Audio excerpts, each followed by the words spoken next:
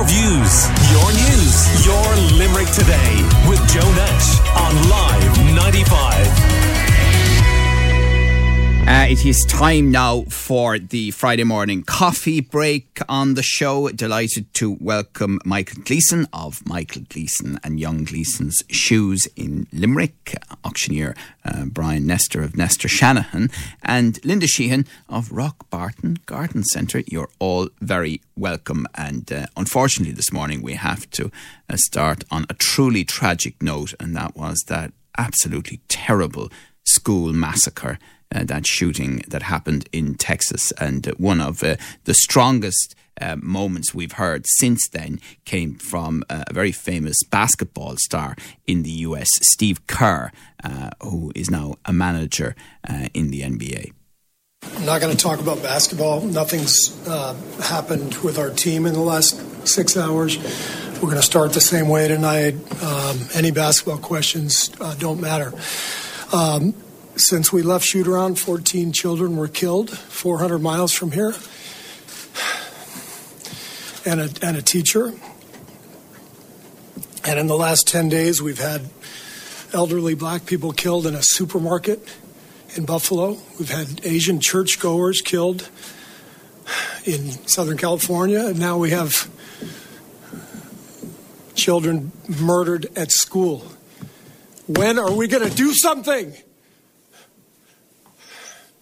I'm tired. I'm so tired of getting up here and offering condolences to the devastated families that are out there. I'm so tired of I'm tired of the moments of silence. Enough. There's 50 senators right now who refuse to vote on H.R. 8, which is a background check rule that the House passed a couple of years ago. It's been sitting there for 2 years. And there's a reason they won't vote on it, to hold on to power. So I ask you, Mitch McConnell, I ask all of you senators who refuse to do anything about the violence and school shootings and supermarket shootings, I ask you, are you going to put your own desire for power ahead of the lives of our children and our elderly and our churchgoers? Because that's what it looks like. They won't vote on it because they want to hold on to their own power. It's pathetic. I've had enough. There's a very strong contribution there from Steve Kerr, and unfortunately, since he spoke, the death toll went up, and full of angst and all of that. Linda, what do you think after the last few days? Joe, well, it is an absolutely tragic event, I suppose. I have 5 children myself. I send them to school on the bus in the morning. My biggest worry is that they'll get there on the bus safely, that there's no accident. I was just reading through some of the documentation where, it's practiced in schools about what to do if there's a shooting. Like, what these families are going through is utterly, utterly tragic. There are no words to comfort any of these parents who didn't realise any of this was going to happen, obviously, that day. But what I would do, like, they're talking about gun control and everything else, but what I would do is, like, in the article, they're talking about this person being the act of a lone deranged criminal. But, like, as far as I'm aware, this is his first act of any criminality. So I'd wonder what made this person decide that morning, I'm going to go out and kill school children. What made him decide, this is what I'm going to do today. I'm going to go out and kill school children. Yeah. There's something wrong with that sentence. Yeah, there is, and I mean there are just awful tragic ironies in the middle of this. First of all, he shot his grandmother, then he got in the car, and it appears as though he crashed the car, and it was coincidental that he crashed the car at or around the school. He then climbed out of the car into the school and started shooting. And now all sorts of distraction tactics are being started already by the gun lobby in the States, saying, what we really need is more security at schools. Anyway. Brian, what do you make of it? Morning, Joe. How are you doing? Yeah, not too bad. Very tragic events that are happening, I suppose, in America and over the world, and that. It's what makes somebody to do something like that. It's You just can't put words into it. I suppose my thoughts and prayers are with the families and relatives and friends at large, and the community, and that it's quite a shock to a population that's only 24 or 25,000. That it's bonkers, you know. I suppose reading through the lines of what you read in the media, whether you can believe it or not, but I suppose this young lad was bullied at school, seemingly. I think the parents are split in that. So, and he was living with his grandparents in that. But as I see it, it was a perfect storm for something to happen. Yeah. You know. Did you see the stuff about the Steve Kerr made a reference to the shooting of the elderly people in Buffalo in upstate New York? It appears that the guy who did that, in his high school yearbook, he had written as one of his ambitions, murder-suicide. The school contacted the authorities to flag this fact, and yet he was still able to go in and legally buy the gun that he then used to kill those elderly people. It's just the mindset of a person. As a friend of mine always says to me, there's only a hair's breadth between insanity and sanity, you know. But there's always a catalyst behind it. Do you know what I mean? It's not, as the lady was saying there, you know, there was obviously something brewing there. I think, as far as I know, reading through the lines as well, is that he crashed the vehicle, I think, trying to gain entry into the school. I think there is a sort of a perimeter around there or something like that. And he was met by there's protocols in place in all schools across America, in that in case of one of these not terrorists, I should say, it's a homegrown incident, you know, that something like this would happen, that they take the procedures and that and the whole lot, just in case if something like this did happen. But seemingly there was a security guard or somebody at the door that met him. Yeah, well, apparently they're now saying that didn't actually happen. So didn't happen. It's all very confused. There was an armed guard on the premises, but the suggestion now is they didn't meet him. But I mean, this is all part of the ongoing investigation. Michael Gleeson, what do you make of it? Well, Joe, you brought it home during the week when you said that our children here do a drill for fire and other events, and you say that the American children do a drill for shootings. Was that correct? Yes. Well, I mean, that seems that they're alert to what's happening all the time, and they're still not able to do much about it. I mean, when you think of children doing a drill for shooting, it seems frightening. So. What I don't get is, you know, we had one of the teachers from the secondary school at Sandy Hook, the elementary school, back in 2012, which was the last most significant mass shooting of young children.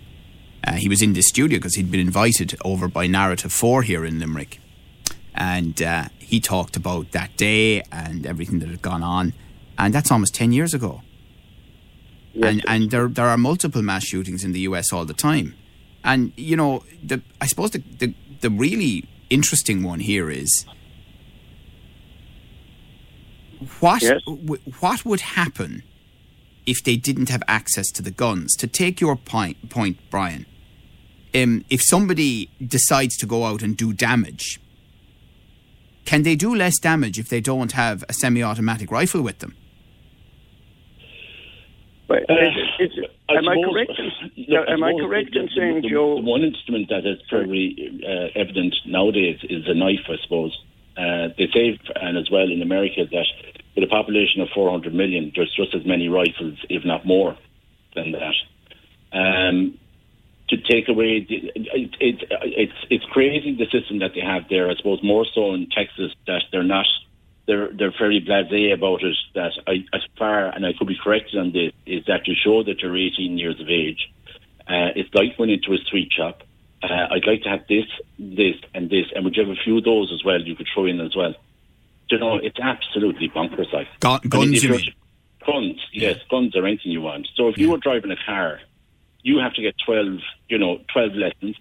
You have to get tested then as well to see if you're capable of driving a vehicle or anything like that. There's none of that. It's like sort of you just walk in there and just, I just want this and that, and that's it. It's bonkers. But more, our researcher made the great point during the week that you have to be 21 to drink alcohol in the US. Yeah. Well, there you go. You know, there you go. It's just a horrific. Absolutely, I have 2 children myself, and it's absolutely, my heart goes out to those people. And Michael, sorry, you were trying to make another point there. I was just going to say, you've made it already. I said you can buy a gun at 18, but you can't buy a pint of beer at 18. So it seems a very funny law. But the only thing is, Linda, if you look at the Scottish example, it's a really good one, unfortunately, because they had the tragic Dunblane shooting. And they changed their gun laws after that. And similar to here, it doesn't mean that people can't access guns. You know, like here, they have a tradition of, you know, game shooting and clay pigeon shooting and all of that.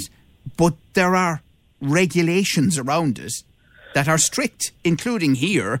You know, there are licensing arrangements that have to be put in place. You're supposed to have your gun and ammunition separately, if you have it, for example, to protect a farm, and you're supposed to have it locked up.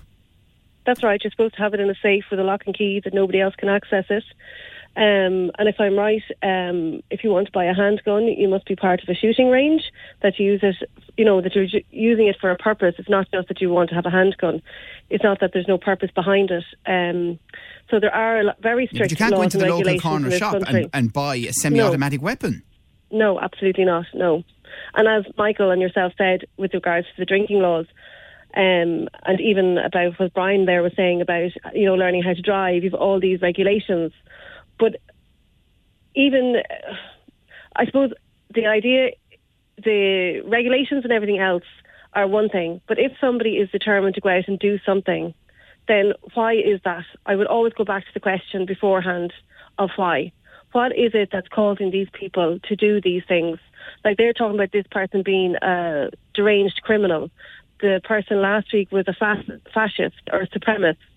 What is going on with the people that this is how they're, I don't want to say expressing themselves, but what is it behind all of this? Is it to do with all these, you know, video games? Is that part of it? Their violent video games that they're watching as children?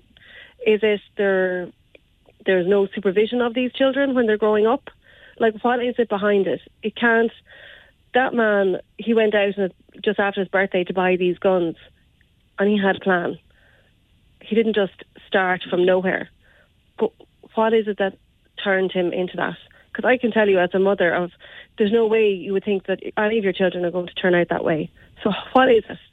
What is happening in the country to say that that's the kind of person that's growing up there? Yeah, and I don't think certainly I'm not. I don't think any of us are in any way anti-American. I mean, I think America's a great country in many, many respects. But it is like they have a blind spot when it comes to accepting a connection between the laws around guns and continuous mass shootings. Yeah. Anyway. Your views, your news, your Limerick Today with Joe Nash on